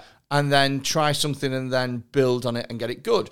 And then some of the stuff that I'm doing now, I think is very good, and it mentions trans people, but they're not the butt of any jokes or anything like that. But they were in the previous bits in a way that was just a bit lazy. Right. And it's like, well, if I'd have done it again, then basically what I'm trying to say is that I don't like looking back at the joke, but just because I think that I'm better than that Right, now. yeah. But I still... Morally, you don't think... Yeah, I don't think there's a moral issue with it. Yeah. And I also don't regret doing it, because if I didn't make that step, then I wouldn't be got where I you am to now. here. Yeah. Totally. And I will always stand on the position that comedy is amoral. Yeah, and Because also... we're trying to make, even if the joke was terrible, I was trying to make you laugh. Yeah. That was my intention. And I mean, I think as well, like, everyone wants to have interesting, funny, clever, subversive, edgy, cutting, boundary-pushing comedy. That's the sort of comedy that most people like to enjoy. But in order for you to get that, you have to acknowledge that some people will get it wrong occasionally, because nobody just gets to that point instantly. No. Do you know what I mean? There will be times where even the best comedians will make a routine that's just wrong. And the fact of the matter is that if you use that to lambast them and beat them over the head with it, then you'll never get to that boundary-pushing comedy that everyone wants. I have somewhat even more of a libertarian view of that. I actually don't really care if the audience gets offended or not, because I think that's their right. Now, not disrupt the show. Not I don't. But if they get upset, well, fuck, that's their. I've had it before where people have walked out of shows, and then afterwards they've come up to me to tell me that they've walked out, and I've said, well, thanks very much. Yeah. And they always are like, what? Like, they expect to have an argument. And I say, look, you were watching something, you didn't enjoy it, and so you got up and left and made minimal fuss, and you removed yourself and put yourself in a place where you'd feel more comfortable. 100%. That's the most adult thing that you can possibly do. And especially with the internet, if you're releasing material online, you don't.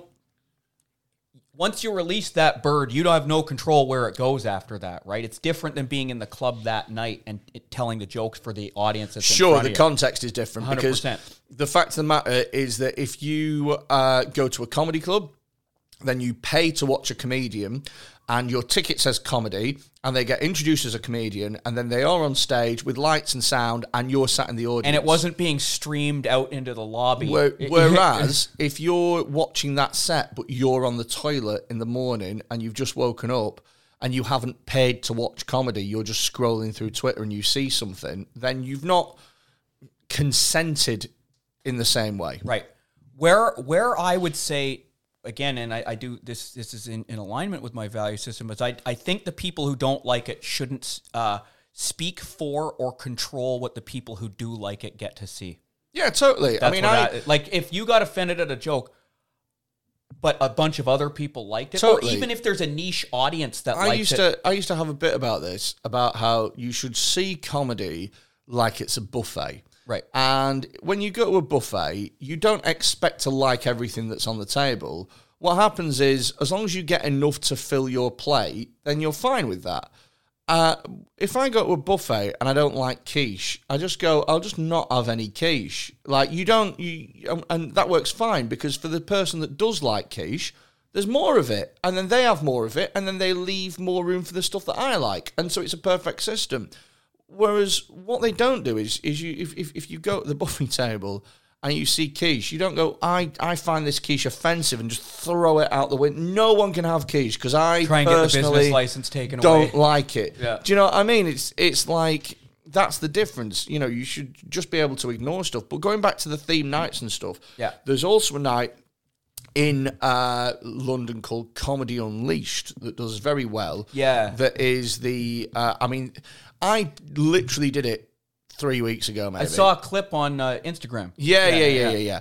And I found it really interesting because I found they basically market themselves as like, we are free speech comedy. Right. We're free thinkers. We'll do whatever the hell we want. Right. And for me personally, they're just two sides of the same coin. Right. Them and the safe space people, it's the same thing. What they're doing is they're making a theme, whereas the theme of one is, say, the darkest shit you can think of, implicitly, and the theme of the other is, you know, be really safe and inclusive and make sure you don't upset anybody.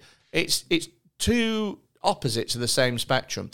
But what I thought was really interesting is for me personally, the Comedy Unleashed night, I had a good gig because it's my sort of humour that I specialise in, is sort of like dark, offensive stuff.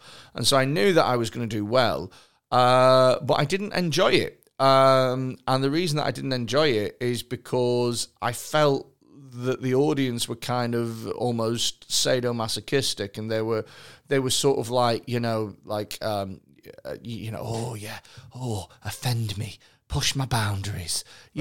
For me, the fun of doing the sort of stand-up that I like doing is going on stage and finding out where the line is and getting as close to the line as possible, and then putting one little toe over it just to see how it feels, and then, we'll go back again. Whereas with them, what they were doing is they were going, there is no line. There is no line. Offenders, do the more, worse, more. And when there is no line, I go, I'm not asked about this. I tell you what I said to a mate of mine. I can't believe I'm saying this on a recording. He said, what was it like? And I said, I felt like a rapist who was midway through a crime, and the woman went, I'm really enjoying this. Do you know, I was like, I can't fucking... this isn't what I want. This isn't what gets me off. Do you know what I mean? Like, it's a very specific analogy. I never would have thought of that one. It's just what came I know, inside. yeah. Just sometimes, boop, you pop out of the bushes. I know. So, just to sort of wrap this up, as it were, what are the main sort of differences then that you've seen? What are the main similarities and differences between comedy in Canada, over in Canada, that place, Canada, and comedy in the UK? There's more money to be made here. You can actually have a career. The comics are, I find, more friendly and helpful. There's more gigs. The biggest one, the general public, the citizens, the people like comedy more culturally. Like, they go to comedy more here. Is there anything that we could learn from Canadian comedy? Is there anything that we need to embrace? I say this with some disclaimers. This is going to be great. I think you guys could use more open mics. Oh, really? Yeah. More stage time would be helpful to get better, because I'm noticing there's not a lot of open mics. Now, the disclaimer is well-run open mics. Sure. Not just Wild West, some idiot maniac comic puts on a show. I have to say, in Manchester and Liverpool, there is more stage time now than there has ever been. That's what I hear, and I'm thinking, this isn't even much. It's at the point now where there is a different night every week, and in some place there's 2 or 3 nights. Never like that. Never, ever, ever. And that's because when I was in Toronto, I was doing 20 sets a week. That's insane. Yeah, and now again, some of those gigs just are horrible. in Toronto? Yeah, in the Toronto area, yeah. And so some of the gigs are horrible. Yeah. Some of them are ambush shows where the audience didn't know they were going to be an audience. You ever done one of those? What? Yeah, so again, they're not well run. So a guy will start a show, an open mic, and then the venue just goes, you can have the stage, or maybe not even a stage, just sits at the front, and then there's some people eating, and they didn't know there was going to be a comedy show. That's horrific. Yeah. I have done a few gigs like that before, but they've been professional nights. Right. And I refuse to... I basically I do my set and then I leave. Right. And I say, look, if you're not enjoying this, then you talk, you do whatever you want. I'm not going to put any rules on you because you haven't entered into a contract to watch comedy. Right. And so if I genuinely believe that if comedy doesn't have a reason to run, then it shouldn't exist. And I always agree with that too. It's it's one of the tragic things about Canadian comedies because so many people just want to be comics. There's too many comics. Too many people want to be comics, and they just go. They're like crackheads. They're just like, good stage time. I don't care. And it's like, no, but there's no one watching. Don't care. I have a microphone and one person's looking at me. You know what I mean? And they get high off the adrenaline and go and rob a bank. Well, that's my niche. Give me $1,500. I need a new PA system. But I would say that's something that Manchester could improve on. More open mics. I'm trying to think of anything else. Mostly things are the same as far as that goes. I like the bucket split stuff. That's cool. They don't do that in Canada. Do they not? Nah, people won't pay. When you put a little bit of money into a bucket and go, to be fair, that never used to be a thing at open mics, and then it became a thing after Edinburgh. So cool. When you do Edinburgh, that's an improvement personally. Well, it's quite funny actually because when they do the free shows at Edinburgh, they're not allowed to charge for a ticket, but they are allowed to do a bucket collection at the end. And what they do is they do a little speech, right? And they've worked out through many years of decades of free festival performers, they've worked out the optimal bucket speech to get people. They've worked their pitches, and the pitches is, ladies and gents. Thank you ever so much. If you were to watch this show in the theatre, you would happily pay £10-15 for a ticket. And that's where this is going to go after this. It's going to go touring all over the country. I'm not asking for 15. I'm asking for a tenner. If you're hard done by, then chuck a fiver. If you've only got a couple of quid, you keep it to you because you need it. I'd rather you tweet about it and stuff. Right. But obviously I've got loads of costs that I need to cover. And, I think that £10 is a fair price, blah, blah, blah. And people go, £10 is a fair price. And I watched the comedian Joel Dommett do a free fringe show, and he was making hundreds of pounds a day. And to be fair, he was in one of the best rooms in Edinburgh, and his show was superb. And he was making loads of money off it, right? But what's funny is that really bad shit comics who go up and do the worst hours, they've found the pitch. But what they've done is they've kind of amplified the so they're like, if you were to watch this show in a theatre, then you'd probably pay £1 million. But all I'm asking for is $500,000. Yeah, I'm just asking for 100 English pounds in my bucket, and you think, my God, the brazen cheek on this person. So yeah, that's where it's come from, the whole bucket split thing. It's good just to give acts a bit of petrol and stuff. That's the way and again, because the main reason I moved is because I reached a point in Canada where I'm like, something's got to give with doing comedy. I can't keep doing it like this. I had to go. I had to declare insolvency last year. Really? Because I was like, I went in debt doing comedy, right? And then COVID didn't help that. Sure. And then I'm just like, I can't fucking keep doing this, right? I remember. I don't regret that, by the way. I'm not whining. I see it all as an investment. I remember. I mean, when I first started, I quit jobs that were not letting me do. So, for example, I had a job that I really enjoyed doing. Making edits on websites and stuff. So I used to work for this company that was sort of like, like Wix and Squarespace and stuff, but it was sort of before that. So it was, most people had like a shop on eBay, and then this was just like get your own shop and stuff. So it's called EKM Power Shop, and it was like a way for you to have your own website, and they'd use this as the back systems, and if they had technical problems, you'd fucking sort it out for them. And it was all like, idiots basically. Like, I can't change the font on my Fairbairn, and you go, done, fuck off. Do you know what I mean? And it was a good job. I enjoyed it. And then they moved to 24/7 support, and they were like, so once in every 3 weeks, you'll be working from 7 p.m. to Yeah, from 5 p.m. at night till, like fucking midnight or whatever. I was like, can't do it. And they were like, but it's a fairly decent job, this. It's nice. You're happy here. I was like, here's my notice. Yeah. It's gone.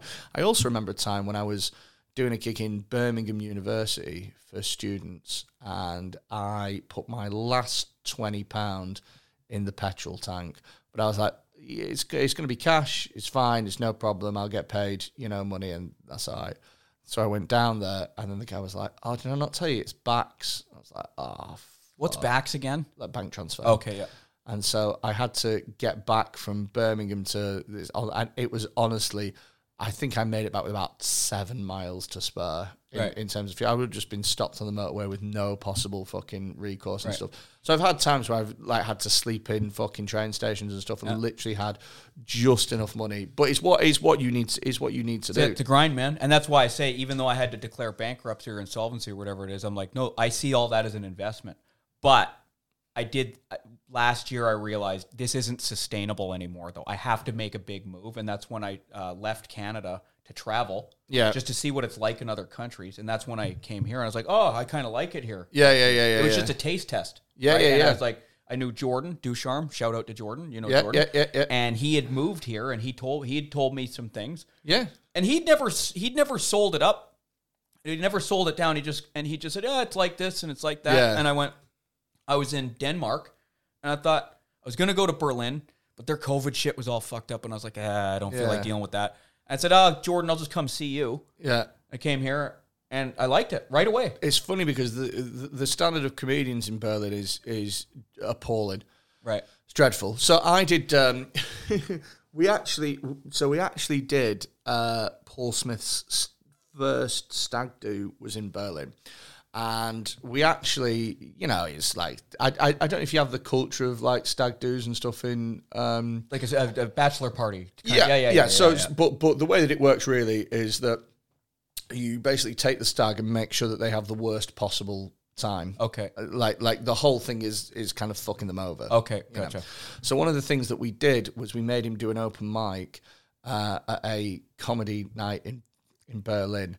And we made him do it with no material or anything like that. And so we found an open mic in Berlin. And there was maybe 30 people in this room, in this coffee shop, right? And we signed up to it. And it was really funny because there was a few comics in the audience, a few of us. I went on and did some because I was like, I'll do some. I don't give a shit. It's fine. And in the audience for that open mic night was myself. I was on that night, professional comedian. Paul was on at the time that Paul was selling out theatres. I think he'd sold out the Echo Arena already, 10,000 people. So he was selling out. He was an arena comic, and Binti Blair was there, who's the booker of one of the biggest comedy clubs in the country. We were just in the audience at this random open mic night, and me and Paul were going to do some stuff, and so we were backstage. And the comics there were the biggest fucking dickheads. They were proper open mic arsey because they didn't know who I was and they didn't know who Paul was. And so we weren't worth speaking to. Right. Do you know what I mean? Yeah. And I remember at one point there was a guy who was directly on before me who died. Like a solid death. It was, in fact, they'd all died up until that point, but this guy was especially bad. Do you know what I mean? Is it because they're just bad comics? They're dreadful. Okay, there was one Australian dude who was like talking about being a Nazi or something in Germany, right? And then his punchline was like, "Yeah, that's right, I'm a grammar Nazi." And it was oh dear God. And the people, these poor fucking Germans were like, "Ha, that is so good, yeah, good, wunderbar." But they were like, "We hate this." The guy before me had died so tragically, and I was like, this is going to be so like hard or easy. I'm not sure which one yet. And then the guy bumped me. The open mic guy came on. The organizer. He was like, "Look, I know you said you were going next, but you're actually going to go 7th." And I was like, "Why?" And he was like, "Just cause." I was like, right, okay. So that next guy died, and then the guy before me did slightly better, and I was on before the break. And they'd watched 7 comics, and I was like, oh, for fuck's sake, Then I went on and just fucking roofed it. It was the easiest fucking gig. Because they were like, finally, someone knows what they're doing. And so I don't think I even did many jokes and stuff. I just fucking twatted it out the park. Right. And then afterwards, I came off, and all of the fucking shitty Berlin open mic nights wanted to speak to me because they were like, how the fuck did you just do that? Didn't speak to any of them. Right. Didn't speak to a single fucking one of them. I thanked them, I drank my drink, and I fucked off. Right. Just left into the night because I was like, no. I know your little tricks. I've been doing this. I've probably been doing stand-up for longer than all of them in that room put together. I'd certainly done more gigs than all of them in that room put together. Right. And like none of them wanted to give me the time of day. And then as soon as they were like, oh, this guy can do it, they were like, oh, let's speak to him. Nah, go fuck yourself. They want to take notes. Yeah, you got to be nice beforehand. I'm not stupid. Because I used to do that. I mean, back in the day, did they have gong shows in? No, that's the thing. They do not. I don't like that format at all. Really? I think it's a stupid format. Why? Because it gives the audience too much power. What do you mean it gives the audience? Well, the audience has power anyway. Yeah, but to cut off a set, I don't like it. Yeah, but the audience has power anyway because they have the power to laugh or not laugh. But I can at least keep going if they don't laugh, right? Yeah, but so the thing with the gong shows is I think they're really useful for new acts. Okay. Because I think when you're first starting, it's really difficult to properly work out who's laughing and who's not, and at what point am I losing them? Do you know what I mean? So sometimes when you start comedy, you'll have a bad gig and you'll be like, what happened there? How did that... At what point did I lose them? It's not so much... I see what you're saying, and I agree with you there. I think the format encourages bad audience behavior, though. Because they don't go there wanting to laugh. They go there wanting to blood. That's when I did the Frog and Bucket, that's the sense I got, is we're not here for comedy. The Frog's the nice one. It was not... I got through, but... Yeah, the story's the brutal one. Yeah, that's what I heard. I heard they'll just... gong you, like, you don't even get a word out. And it's just funny. They're just going there to gong. What they like doing basically is it gives you that immediate feedback that, oh, that's the bit that I lost them at. Right. And also it toughens people up, I think. I think you have to be tough to be able to do this. To be fair, I'm coming in doing these gong shows like almost 10 years in. Yeah. Right? I'm not new. Oh, yeah, I wouldn't want to do and that's what I'm saying. And I did it just because I'd never done one. I thought, let's try. Also, the Frog and Bucket, well, okay, you won't get in trouble, but I get an email back saying you're not allowed to joke about this, you're not allowed to joke about that, you're not allowed to joke about this, what are your pronouns? And I'm just like, I'm not that comic, man. That's really? Yeah. I didn't know that they had that. Yeah. It's in the. It's a form email now, right? Get off. Yeah. Do you do them? Do you do the Frog and Bucket? Yeah, I do, but the weekends. Yeah. So, and they don't bother with that. Okay. Yeah. So that's what I got. Right? Well, I actually saw that on a poster recently, not at the Frog, but at like an open mic night. Yeah. They had all the acts on and all of their pronouns, and I was like, why? Yeah. Like, so I did my set at the Frog. Half the audience booed me, half the audience loved me. And I was just like, oh, okay, that's cool. But I got through. Yeah. I didn't pass. What's the thing at the end called? Win. Win? Yeah, okay. So I beat the Frog. Yeah, but I you didn't win. Yeah. And it was an okay set. This, when you're standing on the stage, there's that stage left. Yeah. And so it's underneath the mezzanine. Yeah. They didn't like me. No, okay. They're like, that's problematic. And I'm like, what the... But then this side... It's really interesting. It's fucking weird. That was the strangest audience reaction. Because usually the that's problematic crowd drowns out the rest of the crowd. And I had a thing recently, maybe 6 months ago, where I was doing a gig and there weren't many people in it. It was like a weekend gig. And I mentioned being straight at the beginning of my set. I don't know why, like in a very pithy comment, not really. Yeah, you should always just talk about the truth. Yeah. Well, it was very like just a passing comment. Yeah. And a guy at the front went, you shouldn't say that, that's offensive. And I went, what? And he said, straight, that's offensive. And I said, you're having me on, like you're joking. And he went, no.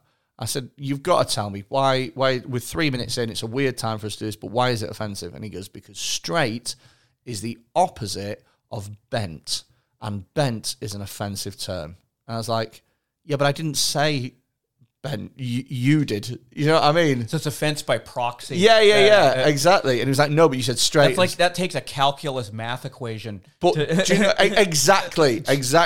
Which is offensive to Asians. But the funny thing is like, he was with his girlfriend and every gay person that I've spoken to since has been like, that guy is a fucking whopper. Do you know what I mean? Because actual people, he's just been offended on behalf of somebody. That's right. Actual people who are from that community who are like, do you know what? Actually, I'd rather people stop spitting at me. Do you know what I mean? Like, I'd rather be able to walk home safely. That's the interesting thing about that is if there was a bunch of gay people in the audience, it wouldn't have even occurred to them that you said the word straight. No. This guy is making an issue of it now and drawing attention to it. And he said as well, I was like, what word do you want to say? He said, what do you say? Heteronormative. Oh, fuck off. And I was like, do you have any idea how many syllables that has? Because I swear it's about 50. And comedy is all based on rhythm and timing. Straight, I can say heteronormative is just, if anything's going to kill fucking... And also as well, like, it's all well and good saying that to you, some sort of, 28-year-old millennial hipster or whatever who's down with all the lingo. But when I do that gig next weekend in a working men's club in Stockport and I use the word heteronormative, they're going to look at me like if you showed a dog a magic trick. You know, they're going to be like, what? So, yeah. Right, okay, we've done ages on this now. Very quickly, before we go, if anyone wants to follow you or find your stuff, Mark, what can they find you on? Instagram, Twitter. Well, you can follow me on Twitter if you want. It's at Mark Hughes Comic or Comedian, some variation thereof. You'll find me. Okay, sweet. YouTube, Facebook, Twitter, Instagram. Thank you for listening. We will see you next week. Bye-bye.